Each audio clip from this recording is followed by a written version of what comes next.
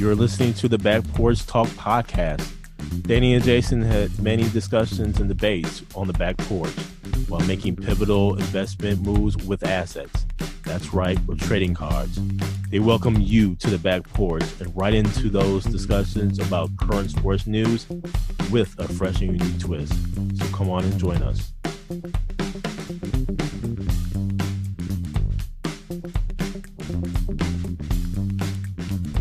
Welcome to the Back Porch Talk podcast. I'm your co-host, Jason. This is your co-host, Danny. And we have a fun-filled show for you today. The agenda for today, Week 9, the NFL recaps, the NBA offseason, a shout-out on the Baseball Rookie of the Year, in particular for the National League, and something that we have not done yet on our podcast, and that is to talk about golf since the Masters is actually starting today. But first, with the Week 9 NFL recap, Danny, listen, the only thing I have is honestly with regards to the Green Bay Packers beating the San Francisco 49ers, handling them, beating them 34-17 in San Francisco. Very good games by Aaron Rodgers, who threw for over 300 yards, 4 touchdowns, and Davante Adams receiving 173 yards and a touchdown. Valdes-Scantling, 2 catches, but for 2 touchdowns, 53 yards, and they were actually long distance passes. You know, half the yards that Aaron Rodgers threw went to one receiver, that being Davante Adams. I believe Lazard may actually suit up and play for this coming Sunday game against the Jaguars. The Packers are going to be lacking here in the receiving core area, but we'll see when Lazard gets back to see how this team really flows offensively. Defensively, Packers played pretty well. But again, it's against the 49ers who are riddled with injuries. The other thing on the NFL, if the Cowboys look any worse, they need to just go ahead and renegotiate the contract with Dak Prescott right now. I really hope and wish that Dak got his money in the long-term contract. But this may be evidence that a long-term contract is on the horizon. Yep. What's going to be interesting in the offseason is basically when the Cowboys basically get a top 5 pick, will that pick go to a quarterback? What are the Cowboys going to do? So that's going to be an interesting topic of discussion. But, man, I really wish that Dak would have got his money in a long-term deal. But those are just my quick NFL reactions. How about you, Danny? Kudos to your Packers beating that JV team last week. So I just want to give you a quick shout out. And for my Falcons, win number 3. I see you with your Falcons hat on. Go ahead. Okay. Trying to rep and everything. Whatever, man. Repping this week. Made me a little nervous. Well, 27-6. And all of a sudden, Drew Lock got hot. I'm like, here we go, man. Here we go. And Denver had the ball in the fourth quarter down to touchdown. And the Falcons held them to prevail in that win. But they held on. Now we have a bye week so they can chill, get their minds right for this the rest of the season, because they come back and guess who they play? The New Orleans Saints. That'll be an interesting game. A couple other things. Take them on as like my adopted team right now. The Chargers. Man, the Chargers. So I'm watching that game last week, Los Angeles Chargers and the Raiders. And the Chargers, they were back and forth. They get the ball back at the end. And Herbert throws a lob pass to the tight end. Game winner, no time left. Review the play. They lost. He bobbled the ball. They lost another one in the fourth quarter. I feel for you Charger fans. Man, I've been there. Like I just said, the Falcons almost took us there. But we got through it. Man, that was tough to watch. Other observation, that Sunday night game, Jason, Tampa, New Orleans. I don't know if Tom Brady was trying to force the issue with Antonio Brown, because they did not try to run the ball at all. Rumor is the receiving core outside of Antonio Brown is upset on how that game went down. So very curious on how the Tampa Bay Buccaneers respond this week in that game against Carolina. Man, I think the Bucks will actually – they'll be all right, man. I think it's just a matter of gelling, kind of getting things kind of coordinated, if you will. Mm-hmm. I think they'll be fine. And it's just going to be real interesting as we come to the end of the season, how the Bucks will actually get over the hump here. Yes. It's got to be a point in time where things start working like a machine. Mm-hmm. I think every team comes into some form of a stride at some point in the season, and I think for the Bucs, it's going to have to be towards the end of the season, going into the playoffs. So it's going to be very interesting. All in all, good week. My boys won. I'm happy. So just want to give a shout out to the Falcons. There's a lot happening in this offseason. The NBA and NBAPA has agreed to start the season on December 22nd. I don't think, honestly, that was in any question, in any doubt, because you're starting to talk about business and you're starting to talk about money. Money was a big motivator here. So the season starts on December 22nd, and the draft is actually happening next week. Free agencies around the corner as well. And so now there's a whole lot of rumors going on. We felt compelled to really talk about some of these rumors, some of these combinations or possibilities. There's one rumor that the Bucs, the Orlando Magic, was interested in trading Aaron Gordon. Now, how does Aaron Gordon look in a Bucs uniform? How does he look in the whole Bucs system? And who would we trade? And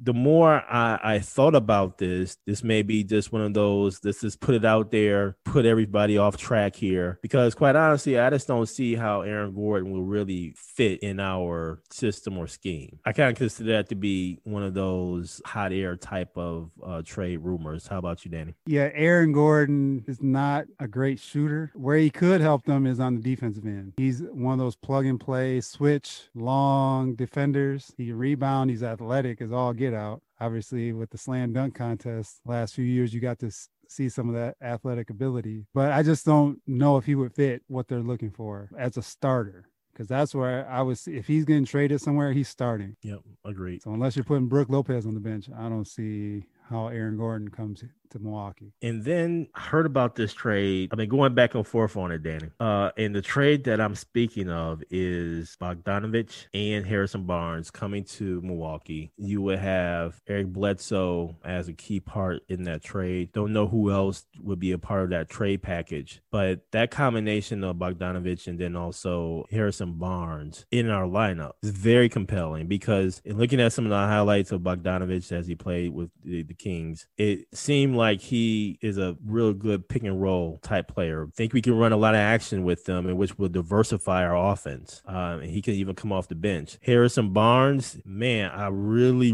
like that type of player. He can slash the basket. He has a nice jumper. He also has championship pedigree. I think that combination would do us very well. It really depends upon who else we give up. But man, that would just be phenomenal to get a starter in Harrison Barnes and Bogdanovich to come off the bench. And just to add here, Harrison Barnes 3-point percentage, we're looking at this past season 38% from 3-point, season before 40%, close to 41%. So he has really value there from a 3-point perspective, but then can also slash, but then also can have a good mid-range game as well. So I think he is a very diverse player, provides some form of scoring, which we desperately need, because sometimes we do go on those droughts. So I think having Harrison Barnes would be outstanding, and having Bogdanovich possibly coming off the bench would be definitely a great pickup there. Then I heard about another rumor, Danny, and this one just really took me by surprise. I did not see this one coming. It kind of makes sense with what's happening down in Houston. Yeah, the mutiny.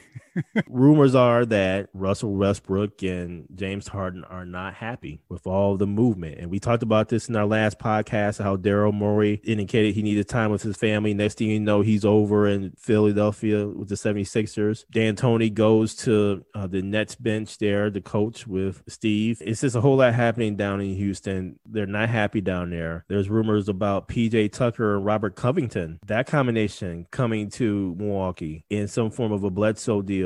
Again, we don't know what else the Bucs would package with that. And so I thought about it. I was like, man, that's an interesting combination just the contracts alone. So Covington is going to make $12 million this coming year. PJ Tucker is going to make close to $8 million. That's not actually a bad trade there. I mean, we could put in Ilyasova in that deal. I believe he's making $7 million with Bledsoe, who's making close to about 15 or so million, 17 million. Yep. Somewhere around that range. So that, I think, combination would work in a trade. I guess my feelings with PJ Tucker and Covington, let's think about PJ Tucker. He's known for the corner threes. He's known for his defense, his grit, his grind. Covington is known for his slashing to the basket, which is something we desperately need, actually. And then by the way, we added a defender in PJ Tucker and 3-point shooting. Man, the more I thought about it, the more I was like, man, this might not be too bad. Maybe think, okay, which combination would I want more? Do I want the combination of Harrison Barnes and Bogdan Bogdanovic, or do I want the combination of PJ Tucker and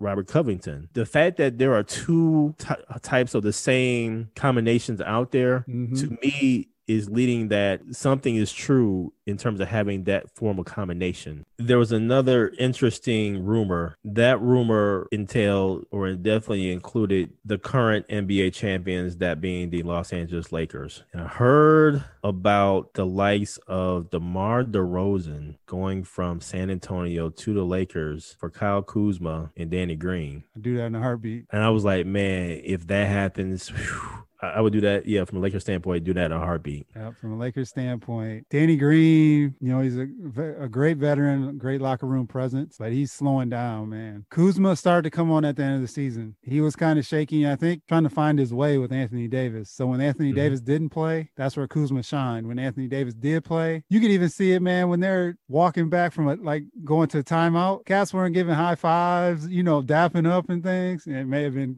COVID protocols too, but where it's like you can kind of sense something with Kuzma, but he did just enough to help them get that championship where there's got to be some level of respect for him. But if you can get DeRozan for those two, I would do that. I think that would be a great upgrade for them at the shooting guard position. I think the Lakers are thinking Golden State is about to be back. We need somebody to take on Klay Thompson. Can I bring up one rumor? Jrue Holiday.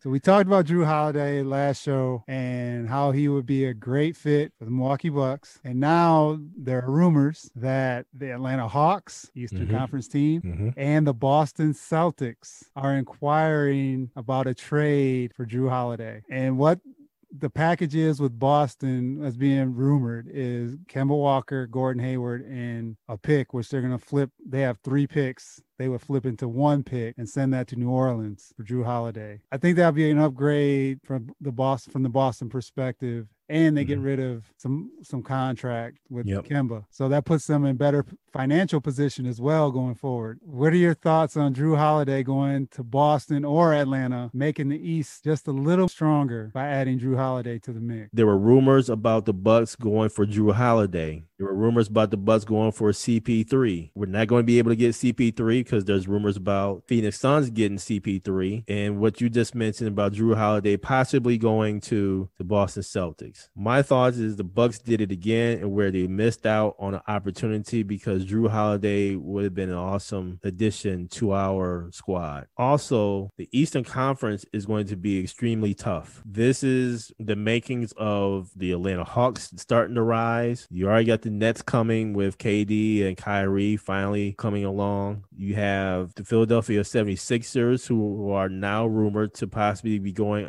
after Harden. Yep. And you have the Boston Celtics. So I just think that Eastern Conference is going to be hard. And we're only in the 72-game season. And a lot of these teams that got bounced early in the playoffs or didn't even make it to the playoffs, they're going to be primed and ready. I just think that, to answer your question, I think it's a missed opportunity by the Milwaukee Bucks yet again. And like I said, it's going to be interesting to see how the Bucks really make this up. This is where we're going to see how well John Horst has developed relationships, especially amongst other GMs, and how well he's trying to put the pieces together, because I just feel that it's time for the Bucks to really make a bold move here. So it's still early, or trading opens, the moratorium ends on the 16th of November. This is where the rubber hits the road as far as some of these trades and what happens prior to the 18th in the NBA draft. The rumors with Westbrook going to the New York Knicks. This is my thoughts on Westbrook. Westbrook can't shoot. when you look at Westbrook's stats, his 3-point percentage, let's just say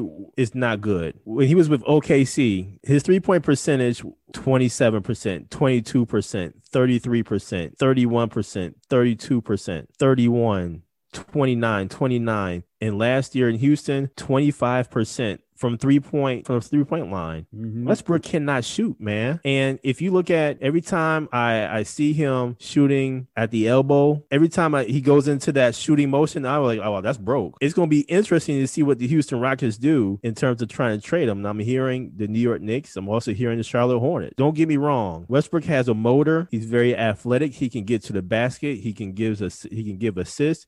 He can score at the basket. He can rebound. Great defender.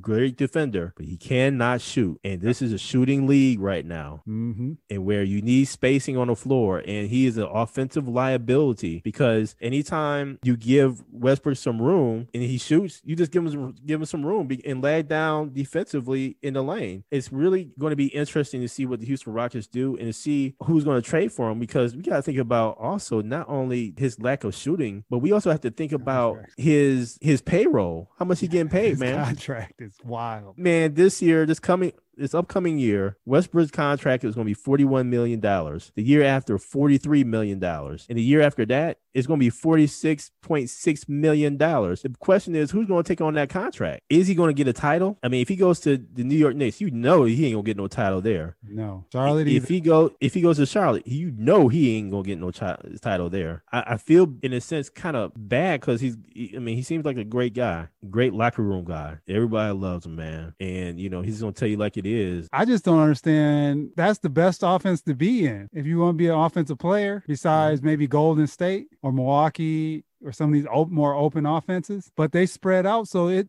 fits his game. So that's why I'm curious on why, once this all shakes out and all season's over with and wherever he may end up, or if he stays with Houston, because that's the perfect system, unless they're planning to change the system too, which then I don't know, they need to change some personnel because they're all small right now. So that's why I'm curious to see. He had his best field goal percentage. I think he shot 47% from the field this year. Yeah, he shot 47% from the field, which is actually his best in his career. Exactly. So that's where I'm curious on what's all behind the scenes going on in Houston. 47% from the field was his best. The 25% from 3-point is his second lowest in his career. So he was just really driving it to the basket, man. We'll see. So the NBA is going to be very interesting this offseason. In the next week and next couple of weeks here, we'll see what happens.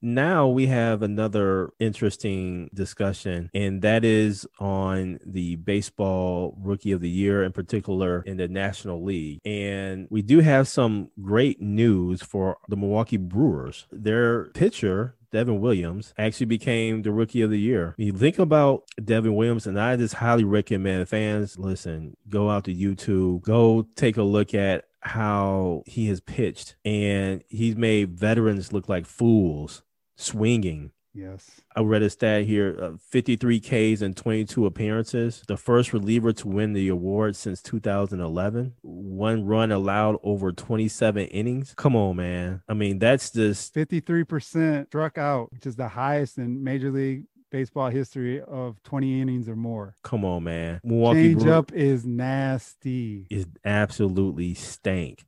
And we're just in a small market. The Brewers, the Bucks, and even Green Bay, small market teams. I just really hope that the Brewers does Devin Williams justice. Please don't trade him. I think we're on the heels of something great, and it'll be just really a shame to really go ahead and trade him. Not even now, but it could even be a year or two down the road. And if the Brewers trade him, man, yet again, it's just kind of like, here we are just developing some great talent and trading them away, and then we're starting to cycle back over and over and over. The Brewers have had a taste of the playoffs. We've had a taste of the playoffs, and man, let's just keep at it. Congratulations to Devin Williams. What say you, Danny? No, Jay, you hit on everything, man. It's exciting to see someone from the Milwaukee Brewers, get this accolade. And with him and Hader in that bullpen, Mm-hmm. they have a lot to look forward to for sure. And now with Ryan Braun coming off the book, that should give them some cap flexibility to make some moves and build on this younger team for the future. No, it's just watching them because I watched a lot of their games in this 60-game run they had and in the playoffs when they got bounced by the Dodgers. He has a fastball, high 90s, change up. Man, like I said, that pitch is something else. So hopefully he can get that pitch because you remember Hader when he came in, Mm-hmm. he was just mowing dudes down. And then that next year, they kind of caught on to him a little bit. So I'm hoping that Devin Williams can have some sophomore success next season and have a great year.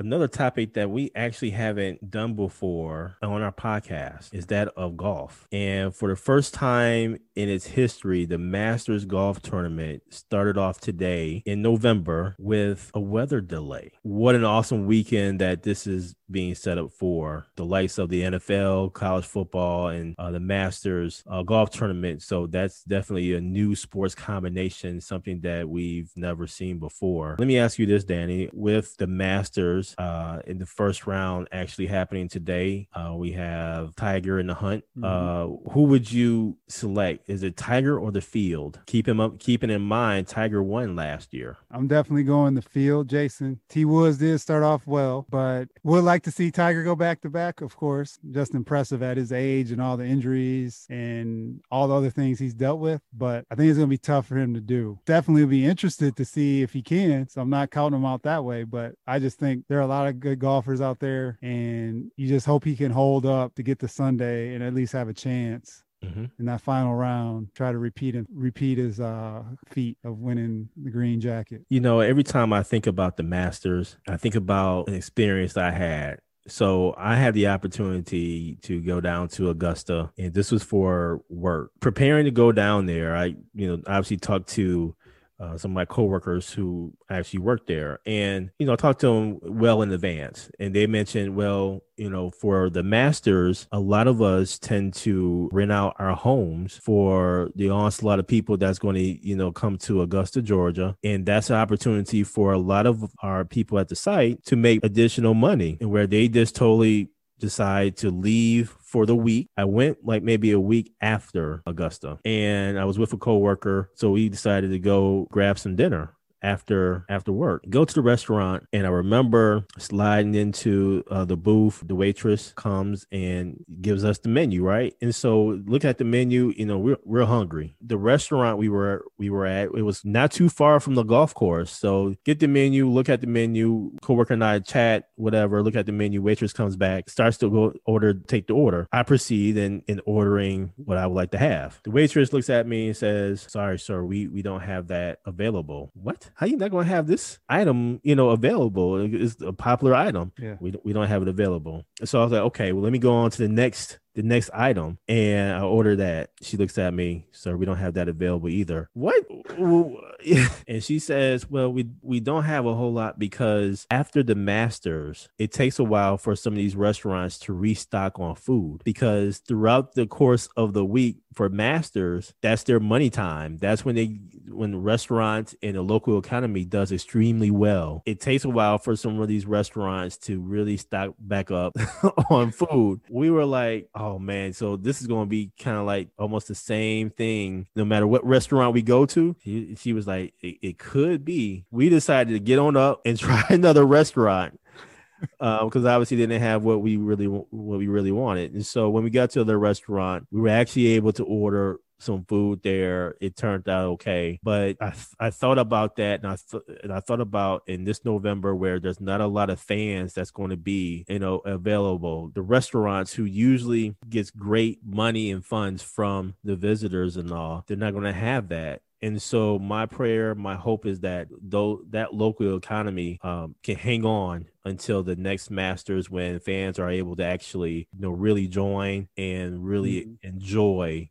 the Masters. This Masters is quite interesting because just as it is in November, there was actually an awesome announcement made at the Masters here as well with the likes of Lee Elders. And for those who don't know who Lee Elders is, I highly recommend you go look him up because it's been announced that he will be an addition to the honorary start to the 2021 Masters. And for those of you who don't know what that means, you have the likes of Gary Players and also Jack Nicklaus, who usually starts the tournament off by going off the tee. It used to be Arnold Palmer also, but since his passing in 2016, it has been just Gary Players and Jack Nicklaus. Now they're going to include Lee Elders, who is the first black man who played in the Masters. Not only that announcement, but they've also announced the Lee Elders Scholarship, which is going to be 2 scholarships in Elders' name that will be awarded annually to both a man and a woman on golf teams at Payne College, which is a historically black college and university, which is actually located in Augusta, Georgia. Now, at this particular moment in time, there is not a female or women's golf team, but they meaning PGA and Augusta National, they're going to actually fund the start of this women's golf team. How awesome is that, man? It's cool, man. But, in doing some more research about it, though, Danny, because I really want fans to do some research on Lee Elders because in reading his story, it was absolutely phenomenal. And yes, he's the first black man to actually play in the Masters. That's an accomplishment itself. There's a story there off of GaryPlayer.com. And Gary Players, he was a Masters champion himself. Gary Player, he's actually from South Africa. One of the things that Gary Player has done, he convinced the then prime minister, who the New York Times called a granite symbol of apartheid. But Gary Players actually went to the prime minister to advocate to have Lee Elders play in the South African Open and the South African PGA Championship. This is back in a day when apartheid was in its prime. Again, Gary Player went to the prime minister, he went to his office, and he says that he was shaking in his shoes. And this, again, according to GaryPlayers.com, he asked if Elders could play, and eventually the prime minister obliged. So arrangements were made for Elders to become a golf ambassador. So you had to make visits in Africa, in other parts of Africa, to really garner influence, garner some grace in other countries before going to South Africa. Elders went to Liberia, Uganda, Nigeria, and Kenya. At each stop, he actually met with heads of states and he performed an exhibition and all. So kind of teach them how to play golf. When he eventually got to South Africa, obviously he played all that stuff. But before he even had to do that, he had to talk to the U.S. State Department to basically really kind of negotiate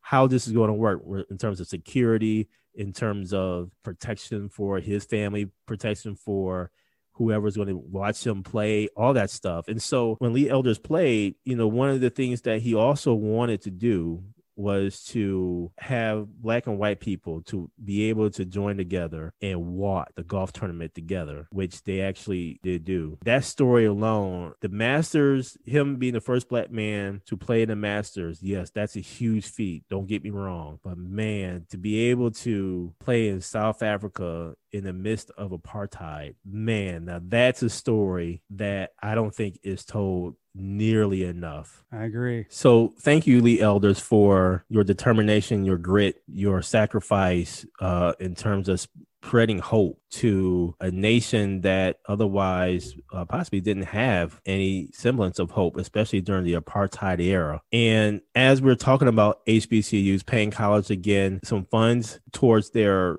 golf teams, I have to say that it was mentioned in the news that also that the inaugural Advocates Professional Golf Association, the APGA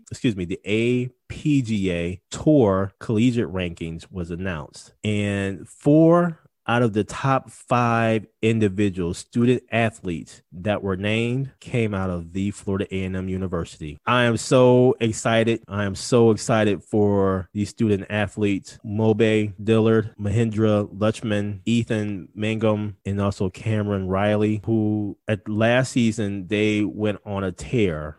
in where they won 4 consecutive tournaments, ranking them number 1 in HBCU nation as the number 1 HBCU golf team in the nation. And that translated in them being ranked in the top 5, 4 out of the top 5 coming from one university, that being the Florida A&M University. This announcement of the APGA, part of the PGA Tour's commitment to racial equity and inclusion, part of the plan announced, as part of the plan that was announced, and I'm getting this from FAMUathletics.com. Again, that's FAMU, F-A-M-U, athletics.com. This announcement comes as part of the PGA Tour's commitment, again, to racial equity and inclusion. And as part of the plan announced, the tour is pledging at least $100 million over the next 10 years to support nonprofit organizations whose services